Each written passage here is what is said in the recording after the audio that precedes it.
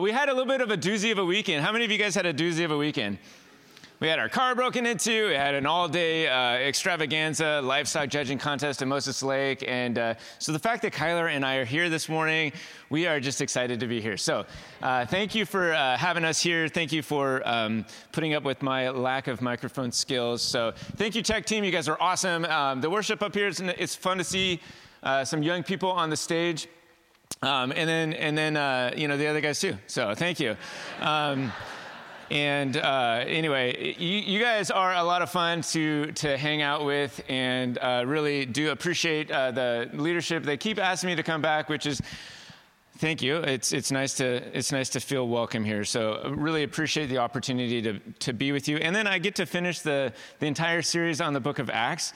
2 weeks ago, we started it on Acts chapter 1, and it was all about the restored mission that we have, and that we are called to be witnesses. And this week is on Acts chapter 2. It's the dramatic conclusion of the entire series on Acts. And so we might be here for a while, and it's on all about the restored identity.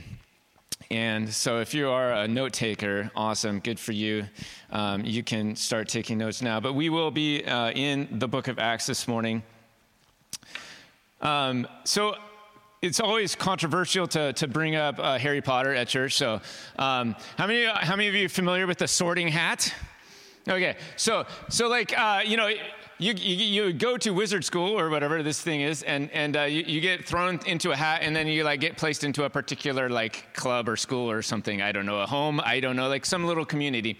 And so like middle school, I feel like was like that. Like middle school for everyone is like you get thrown into this little hat, and then like depending on like what clothes you wear or the things that you do or the type of person you are or how like large your biceps are, like you get kind of put into a particular group, and then that's kind of like all of a sudden like you're in that, you're with all of the Slytherin or I don't know. Anyway, so you're in this group. And for me, I happened to like play a trumpet, and so I was a band nerd. And so this happened. So I got up really and went to 0 hour and before everyone else got there and played trumpet in a like a jazz band. And then like later that day we played in like a symphonic sort of orchestra type of thing and played more trumpet music there. But I had the privilege of being a band nerd. I don't think called ourselves that. Probably other people did to use that term. We didn't own that, but I think we got kind of categorized that.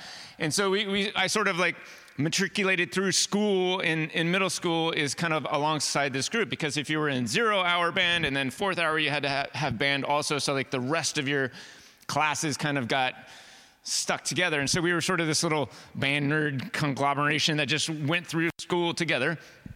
And I didn't have the biceps to be the jocks, or I wasn't confident enough to pop my polo collar, like the cool kids did. There were different segments of the group, but I find like the identity, unfortunately, for whatever it was like I was like this band nerd, and we actually had a great time. I was in the back row during jazz, and so like 0 hour at like 6 o'clock in the morning or whatever, you show up to play trumpet, there's no better time to play trumpet, right?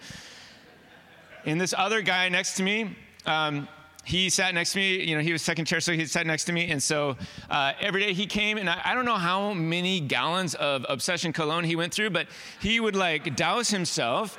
And so every morning I like got secondhand Obsession cologne, which probably upped my social cred throughout the day, just as a result of sitting next to this guy. But this was kind of like my identity. And there was other things I did, and throughout my life, there have been different seasons of my life. There was like a mountain climbing season, and I kind of identified like I'm a climber. Then there was like a marathoning season. There was like, I'm going to run some marathons and be a long distance runner.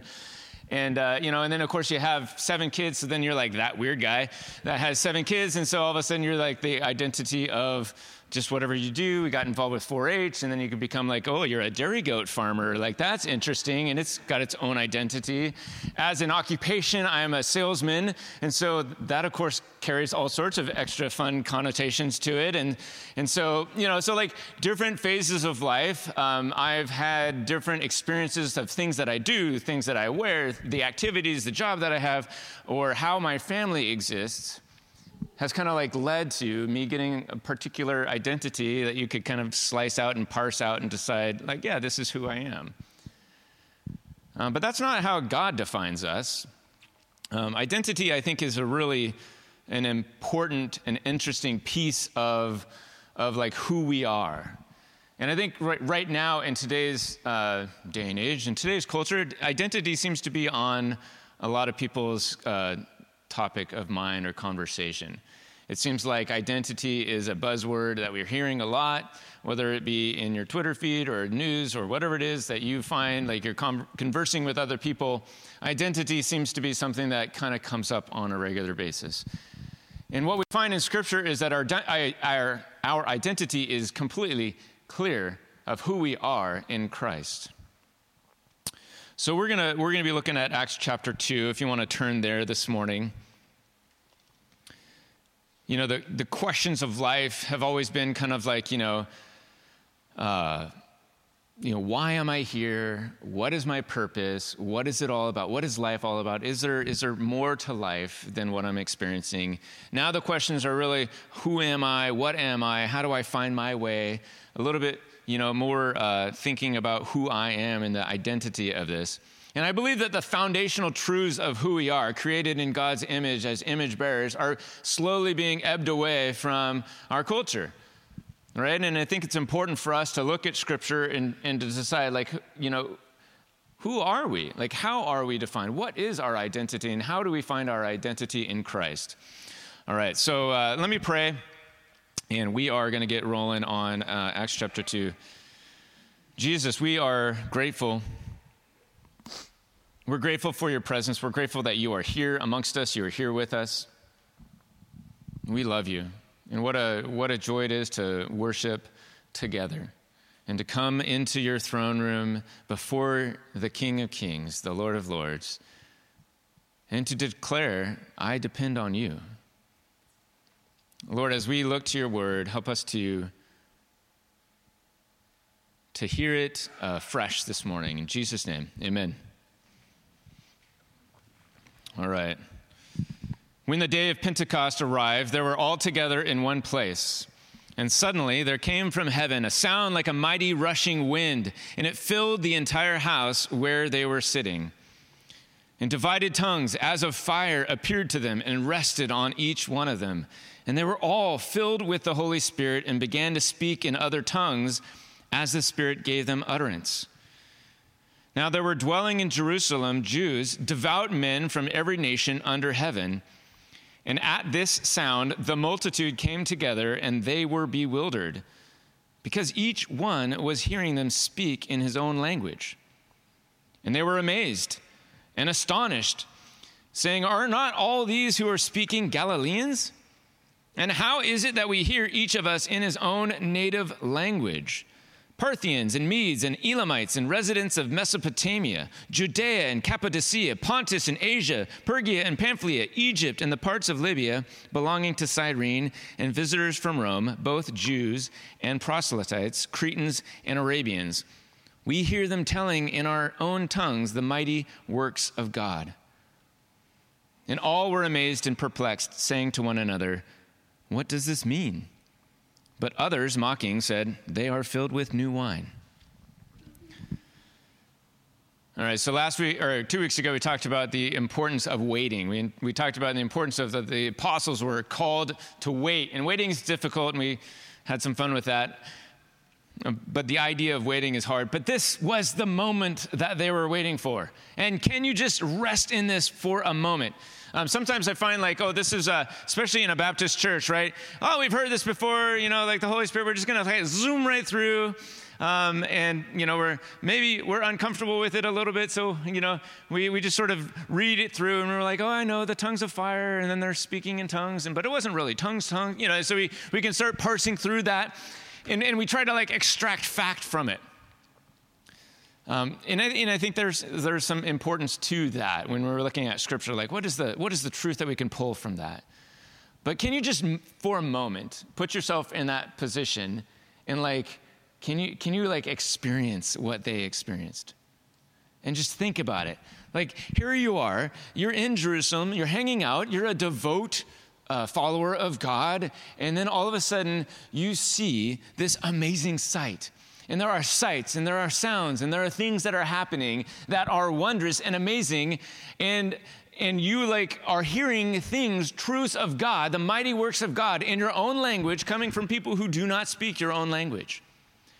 And there are amazing things happening. And then, of course, there's always the naysayers that are over here saying, oh, they're all drunk.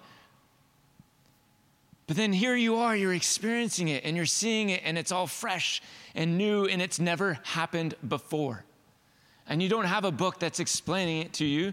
You don't have something that says, well, this was the Holy Spirit showing up, and it was... No, you just see the sights, the sounds, you're taking it all in from an experiential perspective. This is amazing. And you would imagine you were amazed, and you were also intrigued, what is going on? And you're just soaking it all in this amazing, amazing moment. And you're looking around, and you're just is this really happening? I think, in today's age, we take for granted special effects and different things in movies, and we see the amazing on screen. But this was live. This was real. This was actually happening. A couple weeks ago, we talked about how what happens in this book was historical fact. This is not made up. This is not a superlative. This is not just a story. This is not hyperbole. This is not a parable. This is actual true fact that historically happened. There are witnesses that talk about it. And so we know that this actually happened. This was not Steven Spielberg. And then this guy, Peter, stands up. And I know it's a little bit of a long section, but we're going to read it anyway because it's God's word, and I think it's important. And so Peter brings a sermon. It says, but Peter, standing with the 11, lifted up his voice and addressed them, right? In the midst of all of this happening, all of a sudden this fisherman, Peter, stands up. Men of Judea and all who dwell in Jerusalem, let this be known to you and give ear to my words. For these people are not drunk, as you suppose, since it is only the third hour of the day. But this is what was uttered throughout the prophet Joel. And in the last days it shall be, God declares, that I will pour out my spirit on all flesh, and your sons and your daughters shall prophesy. And your young men shall see visions, and your old men shall dream dreams. Even on my male servants and female servants, in those days I will pour out my spirit, and they shall prophesy.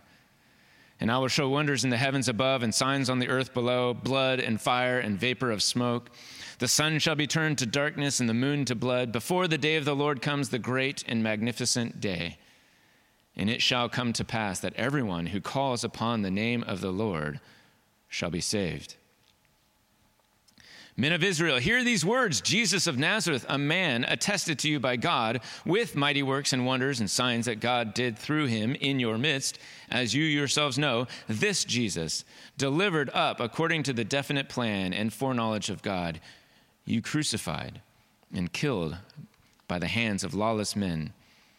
God raised him up, losing the pangs of death, because it was not possible for him to be held by it. For David says concerning him, I saw the Lord always before me, for he is at my right hand, that I may not be shaken. Therefore my heart was glad, and my tongue rejoiced. My flesh also will dwell in hope. For you will not abandon my soul to Hades, or let your Holy One see corruption. You have made known to me the paths of life, and you will make me full of gladness with your presence. Brothers, I may say to you with confidence about the patriarch David that he both died and was buried, and his tomb is with us to this day. Being therefore a prophet, and knowing that God has sworn with an oath to him that he would set one of his descendants on his throne, he foresaw and spoke about the resurrection of the Christ, that he was not abandoned to Hades, nor did his flesh see corruption. This Jesus God raised up, and of that we are all witnesses. Being therefore exalted at the right hand of God, and having received from the Father the promise of the Holy Spirit, he has poured out this that you yourselves are seeing and hearing. For David did not ascend into the heavens, but he himself says, the Lord said to my Lord, sit at my right hand until I make your enemies your footstool. Let all the house of Israel therefore know for certain that God has made him both Lord and Christ, this Jesus whom you crucified. Now when they heard this, they were cut to the heart. and said to Peter and the rest of the apostles, "Brothers, what shall we do?" And Peter said to them, "Repent and be baptized, every one of you, in the name of Jesus Christ for the forgiveness of your sins, and you will receive the gift of the Holy Spirit. For the promise is for you and your children, and for all who are far off, everyone whom the Lord our God calls to himself." And with many other words he bore witness and continued to exhort them, saying, "Save yourselves from this crooked generation."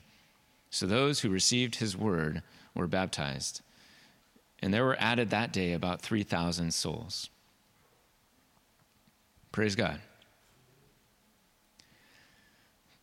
Okay, this actually happened, right? So amazing things were happening, special effects were taking place. It was all happening, and it was real. It was the power of the Holy Spirit showing up and moving in an extravagant manner.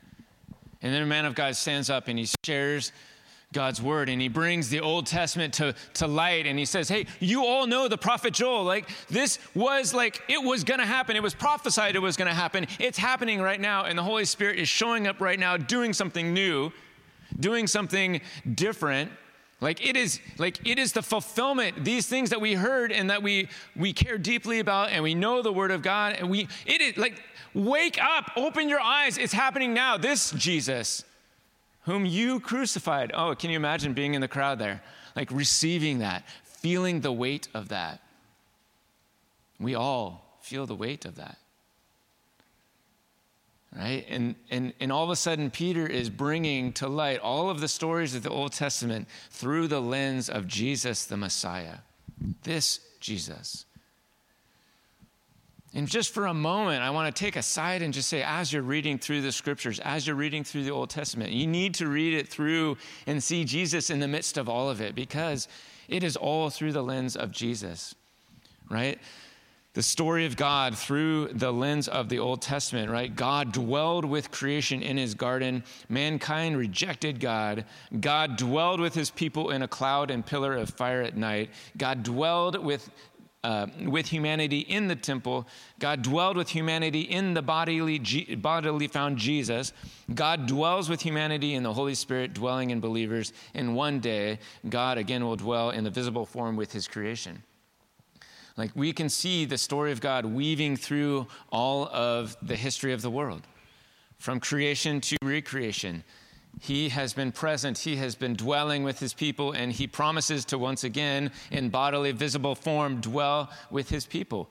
And that's going to be a great day. But we need to know, like what Peter is saying and what he's describing is that our identity is no longer what it was. You know, that list of all these people, right? The identity is not about being a Parthian or a Mede or an Elamite or from Mesopotamia or Pergia or Pamphylia. The place that you're from or the thing that you do does not matter. You are now, a follower of Jesus Christ, the King of Kings, the Messiah. Now there is a community of people who see Jesus as the King to follow. They see him as Messiah, the one who has come to be king, and these people are filled with the Spirit and committed to Jesus. This is the restored identity that we were all looking for. As broken individuals, falling short of what we have been called to do, to be in relationship with God, Jesus has made a way for all of us to find our identity, not in what we do or how we can earn salvation or what we can do on our own, but who we are in Christ. We are a restored identity. These people, as they're listening to Peter, they know that they're made in the image of God. They know that the God of the Old Testament is the same God who sent Jesus. They now have a restored identity, a restored mission, and are a part of a restored community. And it's a restored community that is growing. No longer will they be identified by what they do, or by what they wear, or where they live, or where they're from, or what political party they vote for, or what shows they watch, or how many children they have, or whether they homeschool or public school, or if they play in the band or play on the field. This does not define who they are. They now identify with Christ, filled with the Spirit, set apart. A new community has been formed. And that is this new defining community is a beautiful thing. If I were to start asking you questions, and so I was thinking I was going to give you a warning in the beginning of the message, and I totally forgot that. Sorry. So no warning. This is coming like cold turkey for you. I need your participation this morning, okay? So, and this is part one of that. I need you to like shout things out to me, nice things maybe. So like if you were to like define like what like as someone who identifies in Christ, as a new believer, as a believer in Jesus, like if you identify as a Christian this morning and you are a person who reads the Bible, like what is it in the Word of God? Like what are some names or some characteristics of who are you? What is your new identity?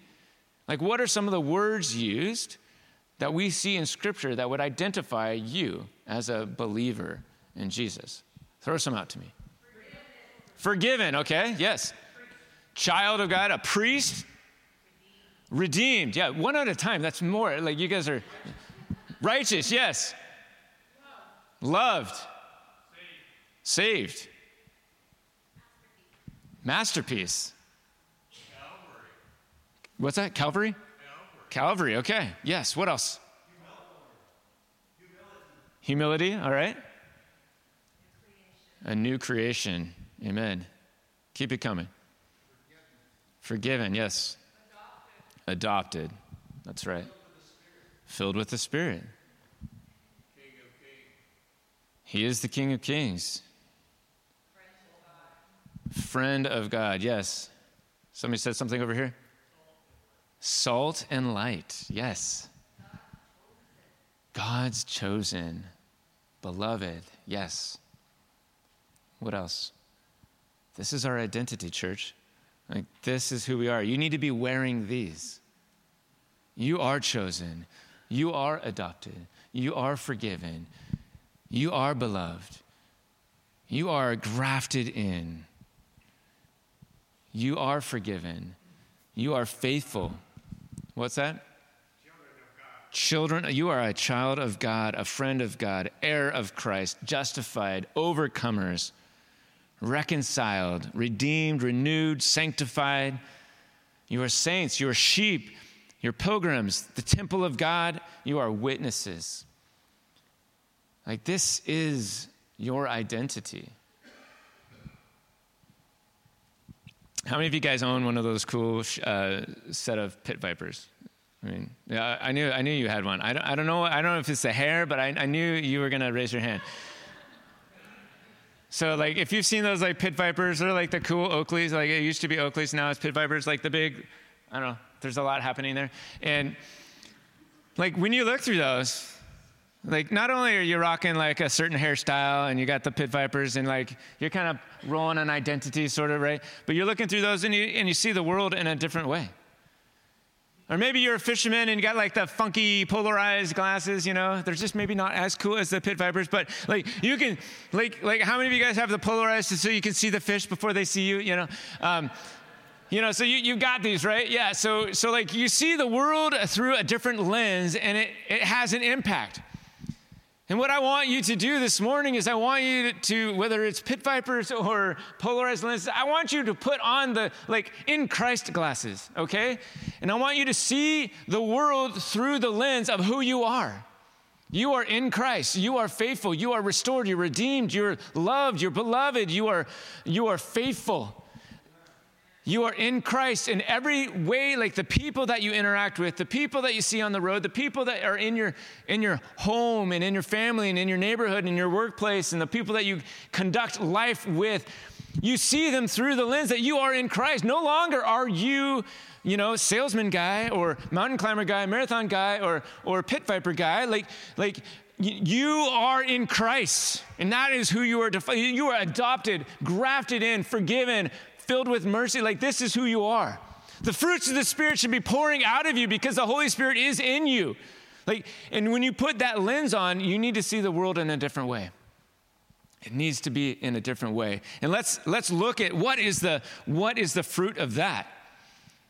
This community of God that got launched, this new thing, this restored identity, this restored community that got established right there. The Holy Spirit comes down, does this amazing Holy Spirit things. Words are being translated. There's flames of fire. There's like sights and sounds and all sorts of cool things that are happening. And there's this like man of God that speaks the truth and says, look, the Old Testament is now new. Like, see what Jesus has done. He's Messiah, and a new community is launched. And what happens? This is the effect of it. The fruit of it is verse 42. And they devoted themselves to the apostles' teaching and the fellowship, to the breaking of bread and the prayers. And awe came upon every soul, and many wonders and signs were being done through the apostles. And all who believed were together and had all things in common, and they were selling their possessions and belongings and distributing the proceeds to all as any had need. And day by day, attending the temple together and breaking bread in their homes, they received their food with glad and generous hearts, praising God and having favor with all the people. And the Lord added to their number day by day those who were being saved. So this is the fruit of that. A restored community looks like this. This is what is happening. And so I'm just going to ask you, this is the other part of the participatory nature of the morning. Based on what we're seeing in verses 42 to 47, what is actually happening? What's happening in that community? Shout out. What is actually happening? What's specifically written and maybe what's unwritten? What is happening in that community? Unity is happening, absolutely. What else? Fellowship, okay. Fellowship is like a Christianese word that means what? What does fellowship mean? Hanging out, okay. Yeah, visiting, sharing life. All right, what else is happening? Salvation is taking place. Absolutely. The Lord is adding to their number. Amen. What else is happening? Sharing resources. Very cool. Sharing resources. Yes. What else do we see? Praying for one another. Wait, somebody said something funny? I missed it. Potlucks. Yes, yes. Yes, this is obviously a Baptist community that got birthed here. So clearly, what else are we seeing? The church being established, praising the Lord. Vulnerability, yes, right? So needs are being met, but how are needs being met? People are sharing their needs, right? There's some vulnerability that's happening. There's some recognition that I have a need, and I'm willing to share that. And if there's vulnerability happening, what else is happening there? The church is growing. The church is growing, yes. As people are being vulnerable, what else is happening amongst that community that allows that vulnerability to be taking place? Restoration, generosity, trust. Yes, there's trust. There's trust that's happening. People are being you know what? This is a group of people that I'm able to share. There's going to be a trust. There's some sort of recognition that this this is a safe place for me to share something that is vulnerable, right? There's a lot of amazing things that are happening in here. And as we read this list, every Christ-following community doesn't need to look exactly like that. That's not the point of the scripture. The point of the scripture, though, is that a Christ community, a restored community full of restored individuals that identify in Christ with these in Christ glasses on, that are recognizing that we're adopted and we're forgiven and we're loved, and we're that community looks different than somebody that isn't in Christ. And some of the things that we're seeing in here is a natural result of what it looks like to be in Christ together as a community, to be a church. I mean, what does a kingdom community look like? You guys described it. That's what a kingdom community looks like. And they began to see themselves as a community. And this community of believers had a dramatically different perspective on power and possessions than anyone else in that time period. They found that it was their job to take care of one another through the Holy Spirit-empowered generosity. So during this time period, the Roman rule, one of the things that we would see is Roman leaders would offer money or funds or help to people below them in social status. But it would not be without a hook. It was an idea of patronage. Like, oh, if I'm going to help you here, then you are now in social debt to me, and you're going to owe me something. And that flavor of social debt or owing something as a result of being helped out is not present in verses 42 to 47. There's not an expectation of getting something back. I'm going to be generous because I'm empowered by the Holy Spirit to be generous. And one of the fun things that we read through Scripture is all of the amazing things that the Holy Spirit does. And what I want to do is to highlight that I think one of the most amazing things that the Holy Spirit is doing is empowering people in this kind of community to be generous. Like, it is not easy to be generous. Amen? It is a Holy Spirit empowered person that acts in this kind of generous way. This community of believers were not trying to overthrow the existing economic system of the land that they lived in. This was not trying to launch any kind of flat, equitable type of situation.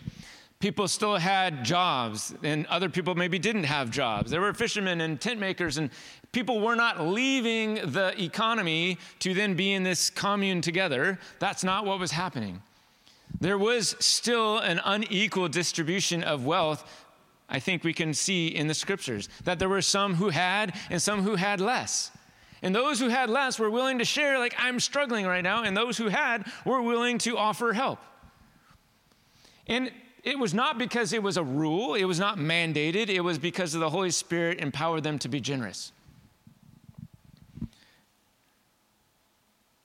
And I think what was touched on over here was just the idea that there was existing within this community such a close-knit sharing and a trust for one another that those needs were being willing to be shared.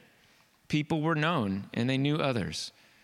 And what we find is that this lifestyle or this community, this kingdom community was so attractive with its justice and its righteousness that justice is attractive. People were being added to their number. People wanted to be a part of a community who lived in the way of Jesus, in the way of the King. And so this was this new restored identity, saved by Jesus, filled with the Spirit, and living for the King of Kings in community with other disciples of Jesus. And my prayer for you guys is that you guys here would be this kind of community, that you guys would live in this restored identity, that you would start seeing life at home, in your workplace, in your neighborhood, or that you would continue to do so right here in this church through the lens of being in Christ. That you would see that your identity is not about what you do. It's not about how many, what size of family you come from, or what birth order you were a part of, or, where you hail from, or where you're headed. Your identity is in Christ. It is restored from trying to earn something or feel good about whether it is about how you dress or what size of house you have or whatever social cred you want to throw out there. But your identity is restored and it's in Christ. We are saved by Jesus. We are filled with the Spirit, and we are living for the King of Kings in community with other disciples. Let me pray. And Jesus, thank you so much for Cedar Home this morning. Thank you for each one of them here. Lord, I do hope that there was something that each of us needed to hear. And I just would pray your blessing over their pastoral search. I just would ask that you would be orchestrating exactly what you're wanting to do there. We trust in our faith. We trust and believe that you have a plan, and it is good. And we look forward to seeing what you're going to do in the midst of that. Help us this week to really be intentional about identifying ourselves as being in Christ, and that we would be part of a kingdom-oriented community. In your name we pray. Amen. All right, if you guys would all stand, I'll just send you guys off and dismiss you with a blessing, if that's okay this morning. This comes out of Numbers chapter 6. So the Lord bless you and keep you. The Lord make his face to shine upon you and be gracious to you. The Lord lift up his countenance upon you and give you peace. Amen? Amen. Amen.